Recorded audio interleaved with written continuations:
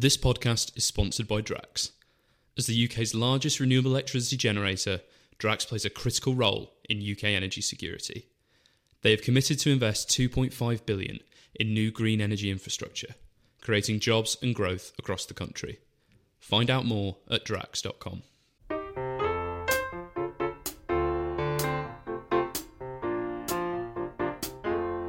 Hello and welcome to a special Saturday edition of Coffee House Shots. I'm Max Jeffrey and I'm joined by Katie Balls and James Forsyth. Liz Truss has been Prime Minister for just over a month, but people are already talking about how her premiership might end. Katie, you write in this week's magazine about the 4 scenarios that might take Liz Truss out of office. Can you talk us through them? Yes. So what was interesting at Tory conference was the conversations that weren't taking place in public, I don't think, even though you could see that the party was pretty rebellious, cabinet speaking out and others. But the questions taking place in private, people asking, how does this end? Is it sustainable for Liz Truss to lead the party into the next election, given the current polling, which suggests she's so far behind, and general concerns about the direction? And all of a sudden, MPs, aides, former aides, starting to war game various scenarios. And I don't think there's a sense that any of them are the most likely or the least likely. It's just a sense of everyone feels quite taken aback by how bad things have gone so quickly. And it's just thinking ahead. So I think option 1, which probably speaking to MPs at least a few days ago may have now changed, I would say more MPs than not think is the more likely one, is that Liz Truss fights on. So in the scenario, Liz Truss leads the party into the next election. Now, this isn't because MPs think this is going to be a triumph for the Tory party. I was interested speaking to people quite close to the new Prime Minister, and a key supporter said to me, there is a 35% chance she wins the next election. Now, looking at the polls, some people might say that's quite generous, but it does just show you that privately, even the people who are the closest are not trying to spin this as, a brilliant time for her premiership. And I think it leans into the fact that ultimately lots of Tory MPs are very worried about the idea of changing leaders so soon. Is it really time to bring someone in? Could you rally around them? And therefore, Truss fights on. There are 2 ways that she could fight on, though. I think one is probably the best case scenario, as the ally of Liz Truss put to me, would be we deliver an ambitious set of supply-side reforms that lay the groundwork for growth, Labour get more scrutiny, and we plough on, and you hope the situation improves. Now, there's an immediate problem with that, which is obviously supply-side reform requires MPs to get behind you. The party looks very rebellious, and not everyone wants Liz Truss to stay on. So I think the second option in the Liz Truss fights on scenario is effectively, it becomes very quickly the feel of Theresa May post-2017, when you have, the party really forcing you into lots of positions. What do you think, James? So I think on scenario 1, I think it's worth saying 2 important things. One is that one Tory MP who backed Liz Truss for leadership and thinks that she will survive argues that in some way, the only way from here is up, right? When you've gone 33 points behind in the polls, and their argument was that right now Tory MPs would regard Labour poll leads of 15 points, which in normal circumstances would be seen as absolutely huge, would now be seen as a sign of some progress. I think the big question is kind of what happens to the polls, if these Labour leads fall back from the 20s into the mere teens, and mere teens with a certain level of sarcasm, that I think would reassure some Tory MPs. I think the other thing which is a big factor here is how does the government manage to land this medium-term fiscal strategy? The tightrope that they have to walk there between something that is economically credible and politically palatable. And if they can manage to say enough not to have an adverse market reaction, but without spooking the voters, then I think that gives them a bit more time and space. Isn't adverse market reaction all that the government will need out of this? As Katie said, it seems like they're still going to have to deliver those supply-side reforms if they want to get anywhere near more than a percentage of growth in the next couple of years. Yeah, but the point in terms of things that in the immediate future, in the immediate future, right? They just need the markets not to have a bath after they come out with this, and if they can achieve that, then they get over one potential hurdle. And I think as Katie says in her piece in the magazine this week, which is what we're discussing, essentially, I think that the Truss fight of all the scenarios we discussed, the Truss fights on scenario is the most likely. And Katie, if Truss is unable to fight on and things do get worse, there are a few routes that this could go down. Yeah, so option 2, as I have it in the piece, is the idea of a caretaker prime minister. Now, this old chestnut comes up, I would say, I was going to say twice a year normally these days with the Tory party, but maybe it's more frequent.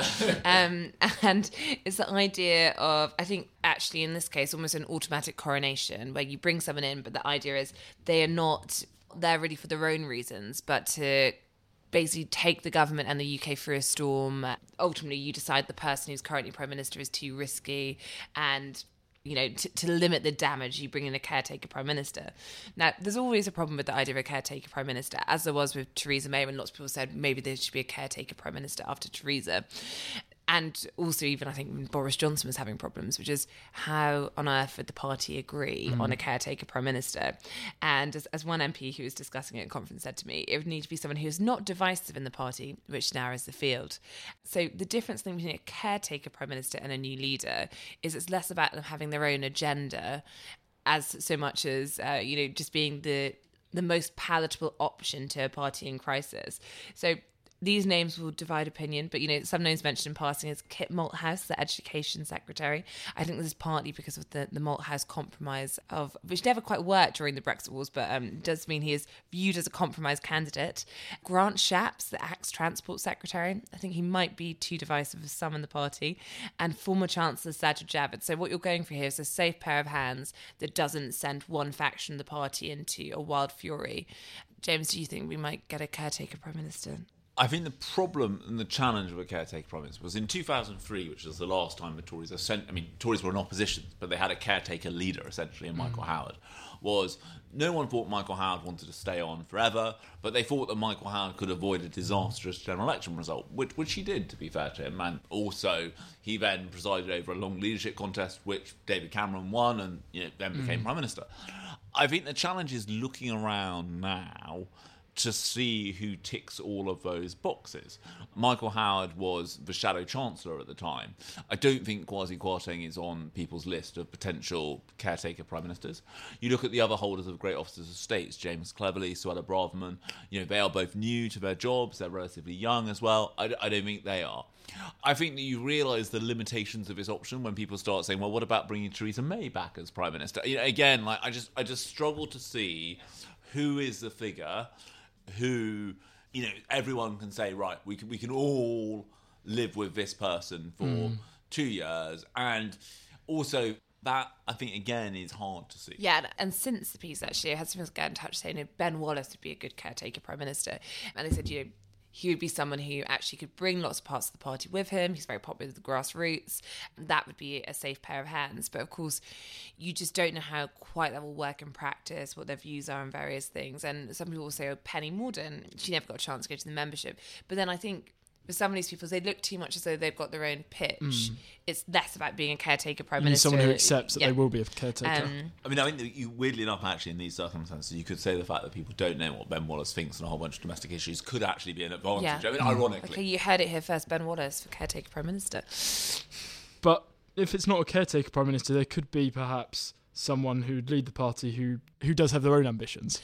Yes, and this is where option 3 and option 4 both about well-known politicians within the Tory party, and these were some of the rumours going around, or at least the whispers. So the first is a Boris comeback. So this is the Boris Johnson restoration project.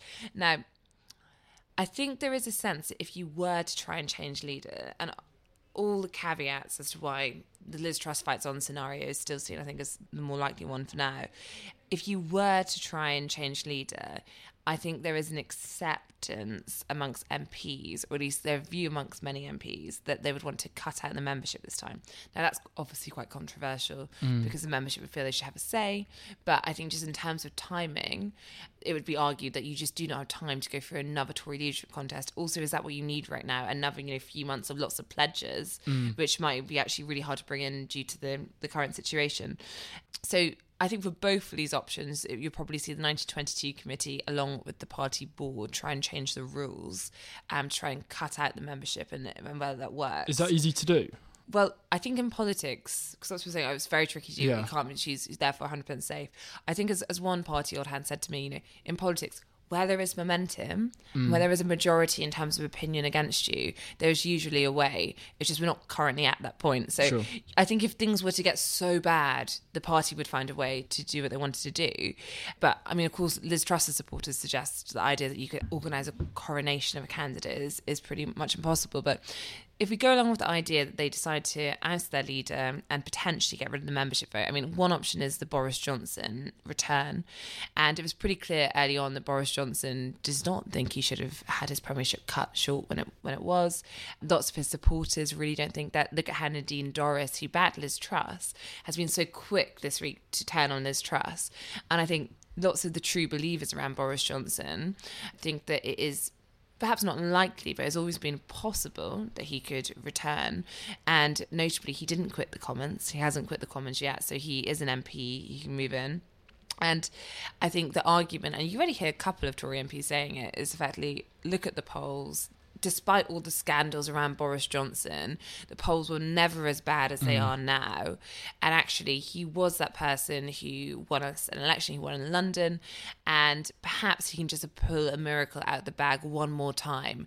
And that would be the argument in favour of Boris Johnson, because as many wise souls have said, you call for Boris Johnson basically when it looks like everything is, is almost lost. So weirdly, even if some in the party, and they do argue it, think that this is part of the mess left by Boris Johnson, given the scandals that forced Boris Johnson out.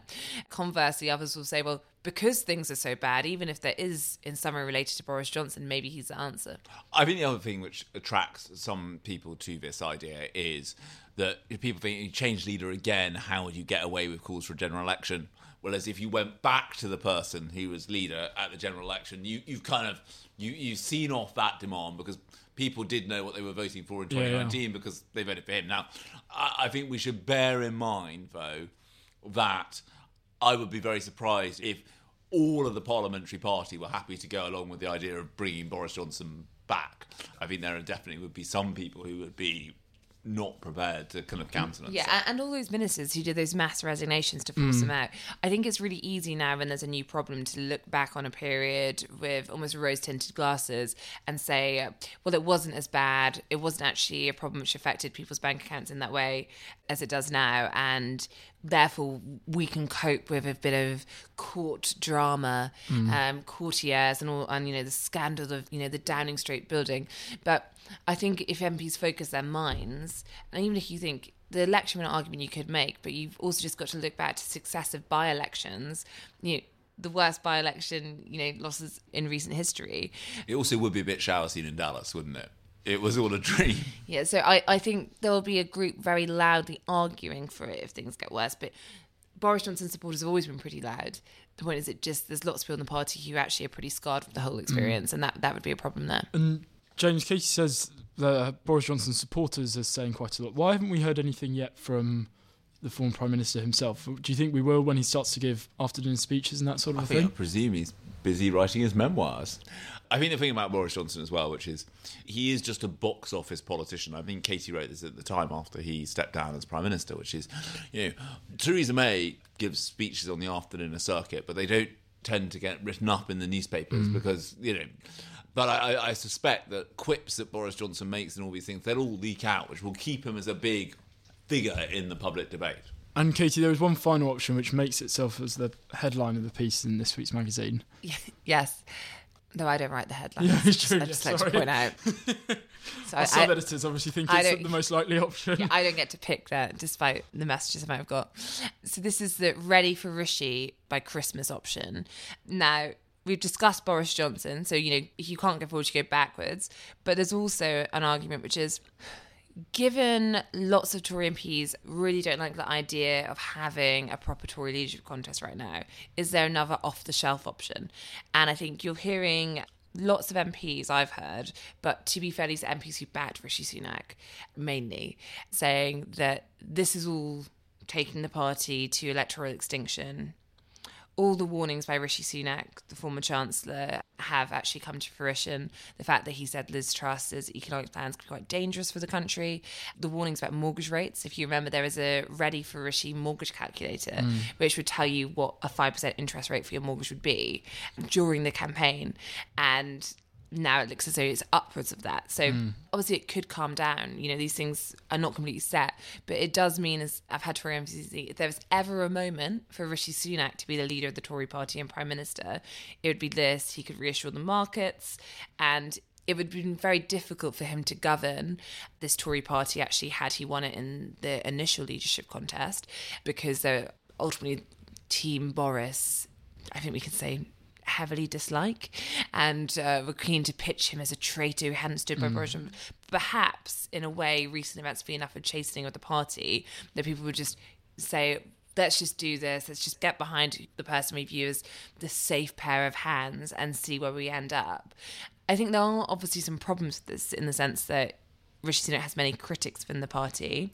Also, I think probably the biggest problem is the membership has rejected Rishi Sunak. They picked Liz Truss instead. So if you're going to cut out the membership, is it particularly bad to do that when it's a candidate the membership had a say on and didn't pick?